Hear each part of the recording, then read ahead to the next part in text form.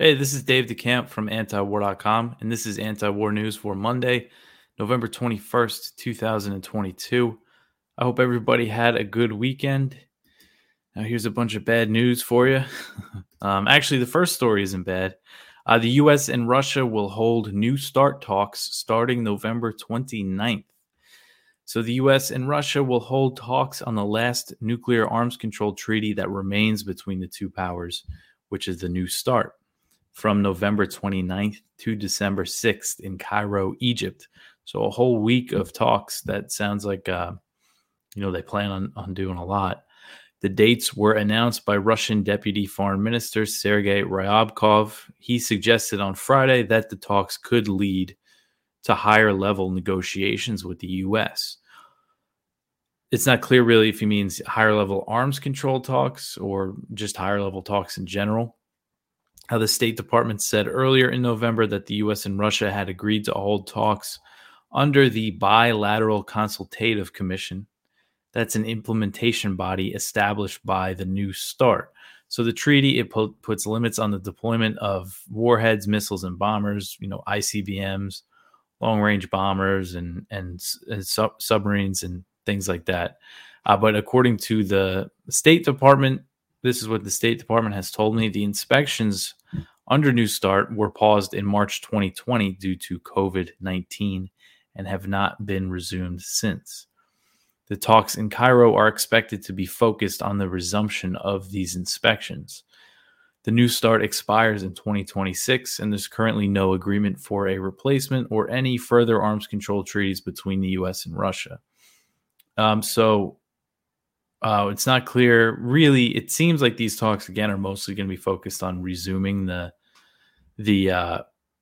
inspections, but hopefully they lead to something more, more arms control treaties. I have my doubts about it. I'm not too optimistic in this area because right now, you see the Pentagon with the nuclear posture review and everything making clear that they're putting an emphasis on nuclear weapons, both as a deterrence and, potential use for first strike use. That's on the table for the U.S. And this is all helping justify this massive, if they modernize the entire nuclear triad, which they're planning to do, and they're already modernizing some aspects of it, it'll cost up to $1.5 trillion. So it's a big price tag. There's a lot of incentive for them to hype up the threat of Russia and China to, spend that money, and nuclear arms control treaties will get in the way of that. And then on another diplomacy front, Ryabkov, he said that Russia is hoping to reach a prisoner swap deal with the U.S. that would secure the release of Victor Bout. He is a Russian arms dealer serving a 25-year sentence in the U.S. And Brittany Griner, she's a WNBA player. She's serving a drug charge in Russia. She could potentially be exchanged for Bout. And there's been this increase in dialogue between the U.S. and Russia. There's still no sign that there's going to be any serious peace talks to end the fighting in Ukraine. We haven't seen too much of that over the weekend. And the Kremlin said on Friday, they were asked about a potential Biden-Putin summit, and they said right now, there's no plans of that, and it doesn't seem like that's something that'll happen in the near future. But again, this is an example. I mean, it's good that these talks are resuming, and there's other talks. The head of the CIA met with the Russian spy chief. There's definitely been a big change in this aspect of everything. All right, the next one here, Russian strikes disable almost half of Ukraine's energy infrastructure. So this is according to the Ukrainian Prime Minister, Denis Shmyhal. He said that Russian missile strikes last week, they were really hitting the infrastructure again. And that's when the missile fell in Poland, which turned out to be Ukrainian air defense missile. When that was going on, they were really targeting the energy infrastructure. And he's saying that they disabled nearly half of it, leaving millions of Ukrainians without power.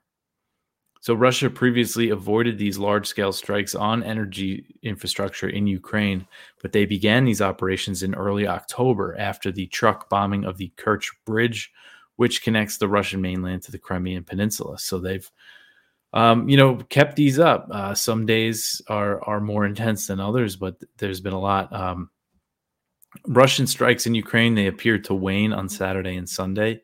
There was a lull over the weekend, but massive damage has been done. Authorities in Kiev warned on Friday that they are preparing for all scenarios, including the complete shutdown of the city's power system.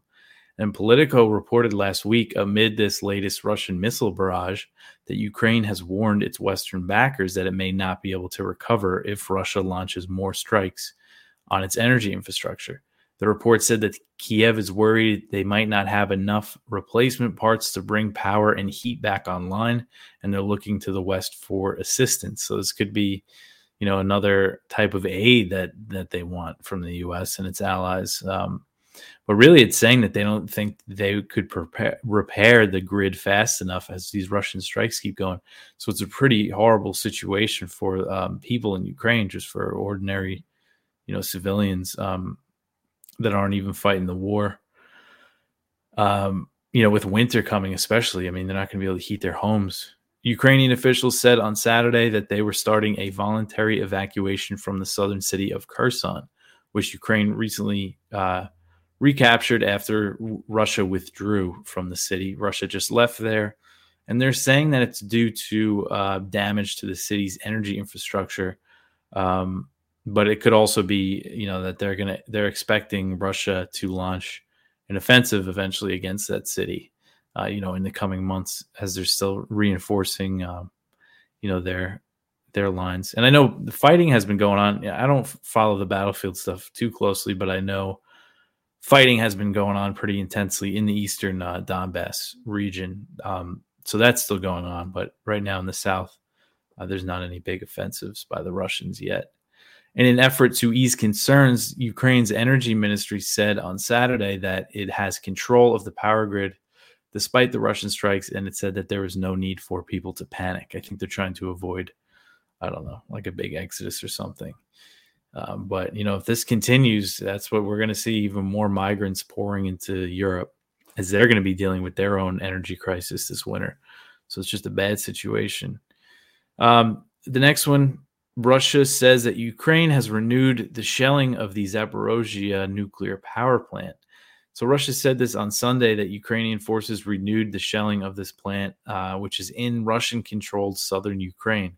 Now, if you read the Western media reports on this, the headlines are, Ukraine blames Russia for shelling power plant, or that they trade blame.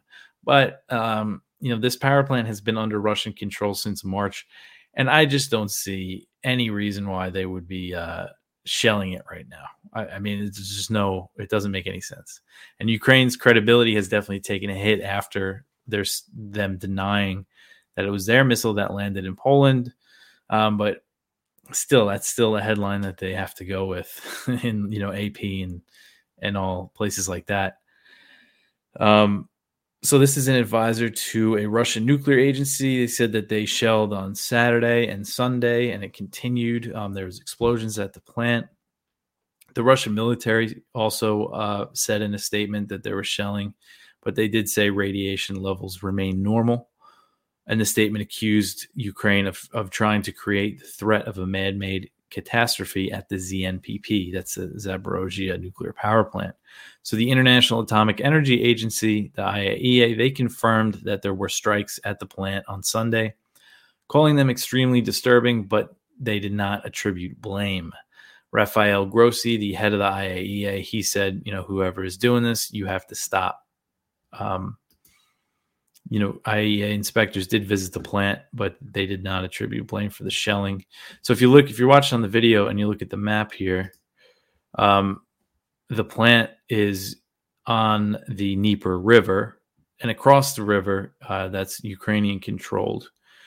And it's come under a lot of shelling, not so much recently. This is the first strikes reported in a little while, in a few weeks at least. But for a minute there, there was a lot of action, a lot of attacks on this plant. And again, Russia has controlled it since March. So, they went in and there was fighting when they first invaded. They controlled it since then. And that's just such a major detail. And when you see this reported in the Western media, sometimes they don't tell you until a few paragraphs in that Russia controls the plant, so how could they be bombing it? All right, so the next one, this is pretty big. Turkey launched airstrikes against Kurds in Syria and Iraq over the Istanbul bombing. So Turkey carried out dozens of airstrikes in northern Syria and Iraq. This was on Sunday, overnight Saturday into Sunday, against Kurdish groups that it blamed for a recent deadly bombing in Istanbul. So Ankara blamed the Kurdish militant group PKK for the Istanbul bombing, which killed 6 people and wounded at least 81. For their part, the PKK and its affiliates, they've denied any role in this attack. Dozens of people were reported killed in Turkey's strikes in Syria. This is in Syria. I haven't seen a casualty number for Iraq yet because it sounds like they did launch a lot there, but I haven't seen anything. And there are conflicting reports about the casualties in Syria, so we don't really know. The U.S.-backed Kurdish-led SDF, they were targeted. Those are the Kurdish forces that the U.S. backs. And there's all different names of groups, the YPG, the SDF, the PYD. But really, the SDF is kind of the one that oversees, I think all the groups there. But they said that one of their fighters was killed along with 13 civilians. But then there was other reports that said it was 14 militants were killed in SDF-controlled areas. This is the Syrian Observatory for Human Rights, which is based in Britain. And they're also reporting, and other sources I saw said that some Syrian soldiers were killed in Turkish strikes in other areas of Syria. 12, some reports said 12 Syrian government soldiers were killed. And there's some conflicting numbers there, but it does seem like some of them were killed. So it's pretty major airstrikes. The Turkish Defense Ministry said on Sunday that its warplanes hit 89 targets across Syria and Iraq, claiming that they were all military infrastructure connected to the PKK. Before dawn on Sunday, the ministry, this is the Turkish Defense Ministry, they wrote on Twitter, along with a picture of a warplane, quote, "The scoundrels are being held accountable for the treacherous attacks," end quote. So they're talking about the Istanbul bombing. And this is one of Turkey's biggest operations in the region in a few years, it seems like. I mean, they often do, go across the border, but this is pretty serious strikes. This raises fears that this could turn into a major conflict between Kurdish groups and Turkey. And the SDF warned that it will retaliate and its response will come effectively and efficiently, is how they said it. They didn't give any more details than that. So with Turkey, this has always been a big issue between the U.S. and Turkey, is the fact that the U.S. backs the SDF in Syria. And Turkey's interior minister accused the U.S. of being complicit in the Istanbul bombing. I think that was last week. I went over that last week. And this wasn't just an offhand comment to the press. In a statement to Turkey's parliament on Friday, he said it again. He's accusing the U.S. of being involved, being complicit, or enabling it by supporting these groups. So this, could turn into something pretty big, and who knows what that will mean, for the U.S.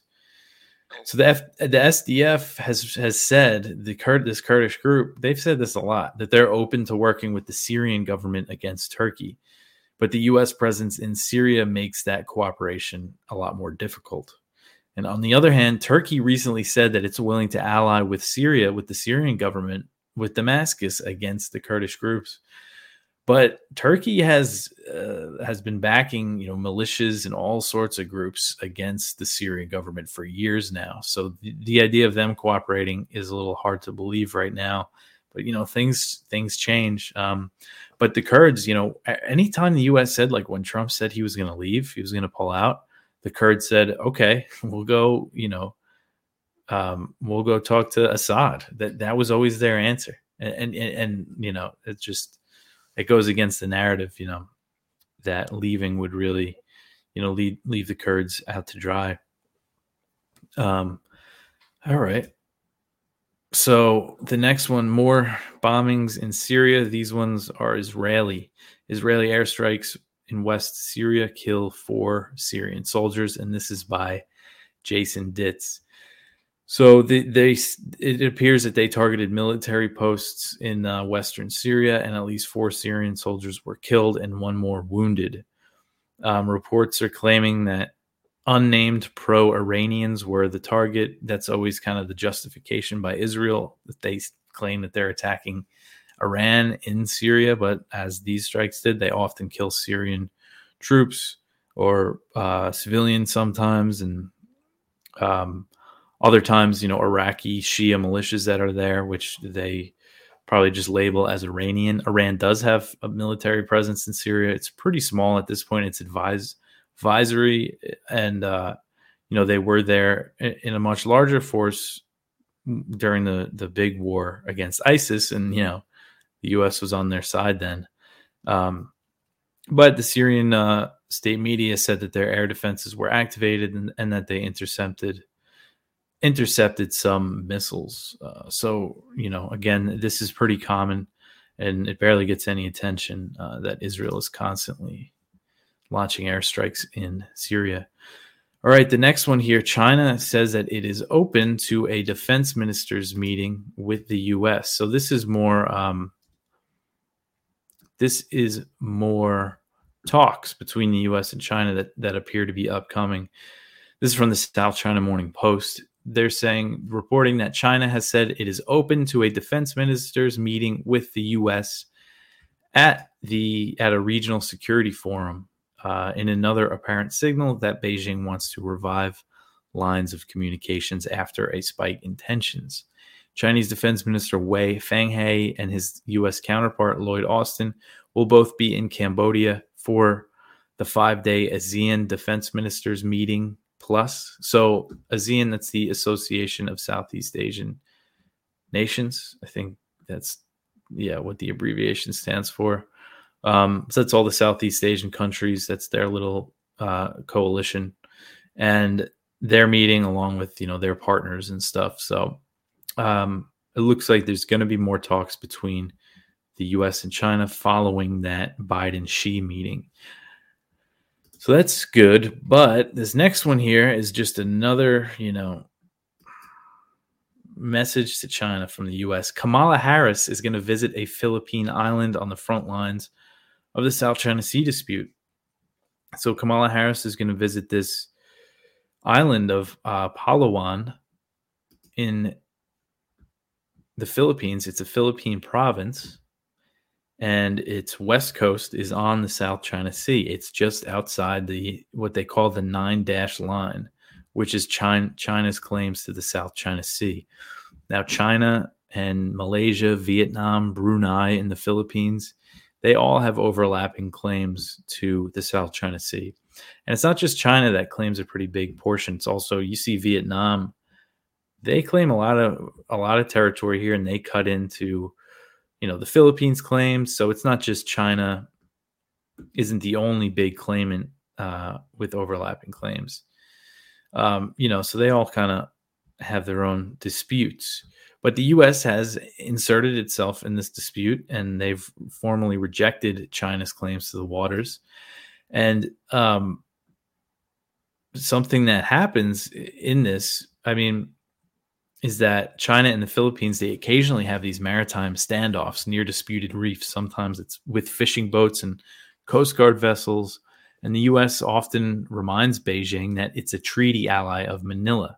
The U.S. has explicitly warned Beijing that an attack on Philippine vessels in the region would invoke the 1951 Mutual Defense Treaty between Washington and Manila, meaning that the U.S. is threatening to go to war with China over this maritime dispute. So, this is just an area where, the U.S. has basically pledged to go to war with China, over literal rocks in the South China Sea.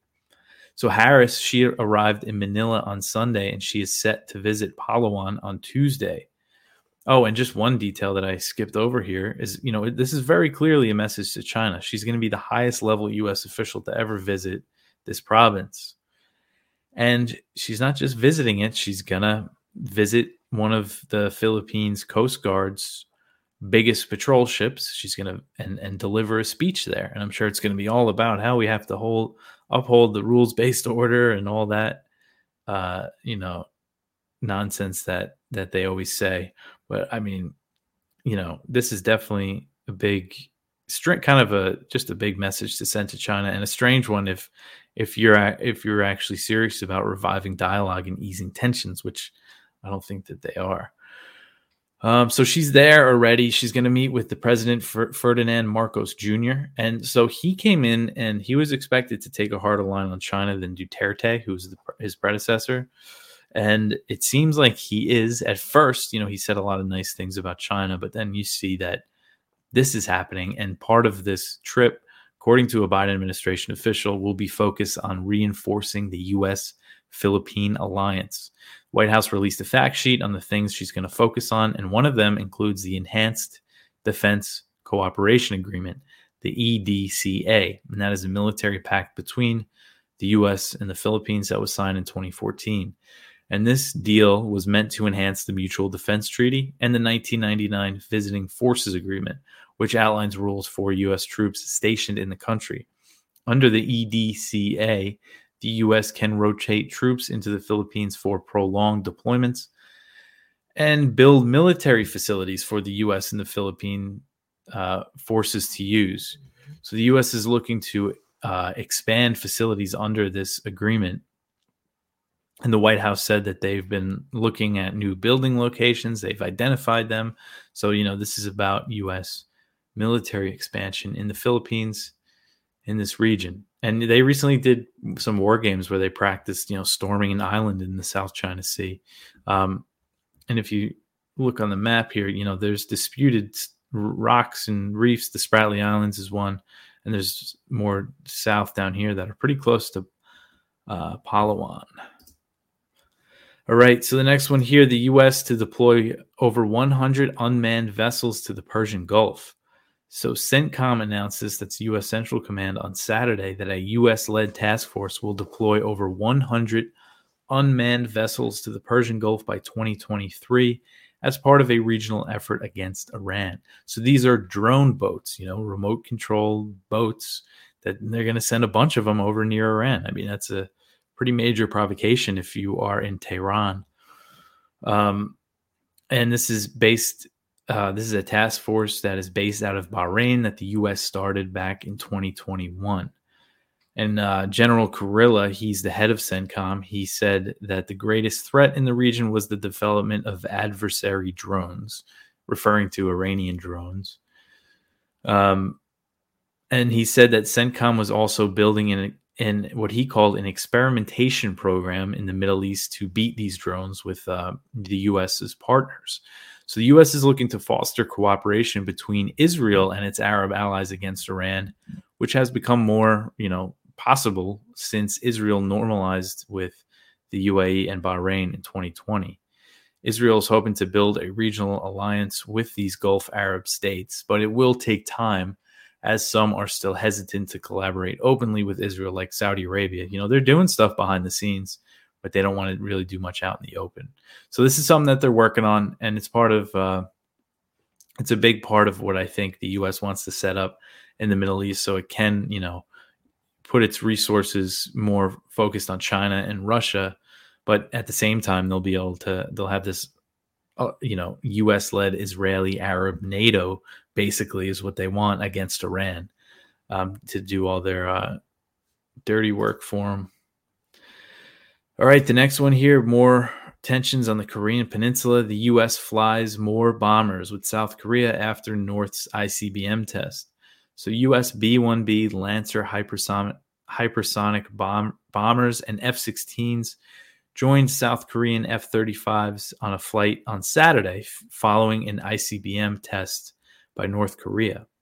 So these B-1B bombers, they were not deployed to the Korean Peninsula for 5 years, until earlier this month when they participated in the final day of the massive Vigilant Storm exercises. So those were, these massive aerial drills that they conducted. They were originally slated for 5 days, but 24 hours a day, and they were basically simulating bombing North Korea. And when those drills provoked North Korean missile and artillery tests, pretty massive ones, what did they do? They extended them, and then that provoked more. It's like this is just kind of the cycle that they're in, just tit for tat. escalation. So North Korea has carried out a record number of weapon tests this year as the U.S. and South Korea have restarted war games together. There was a long time where this stuff wasn't happening, and it's because of the diplomacy under the Trump administration.